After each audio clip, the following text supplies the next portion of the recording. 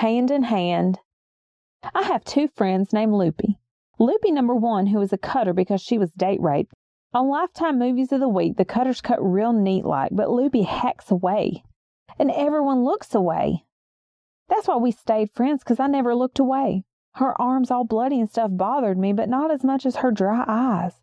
She never cries. She is proud of her lack of tears, but I think her blood flowing from her wrists are the tears. I told her that, and she was glad someone got her. So far, no one gets me, but when they do, I will smile at them like Loopy smiles at me. Loopy Laura is dying of cancer, which is weird because she's only 9 months older than me. She has a baby she kept and one she gave away.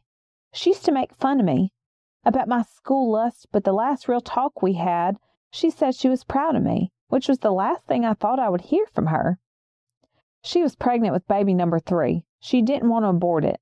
She was all afeared that would send her to, so she kept it snug in her womb, and it died anyway a few nights ago.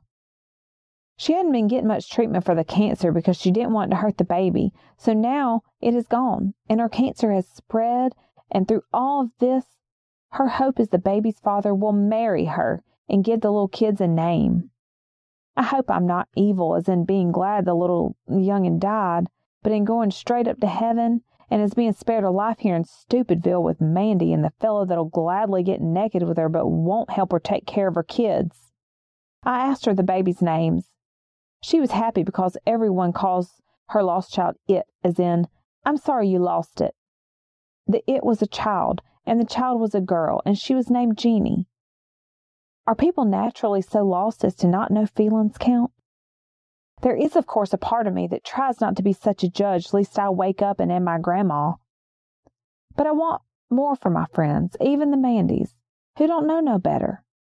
So when I pray I can love them as they are, even if I don't understand them. On the flip side, they don't understand me neither. Love and understanding don't always go hand in hand.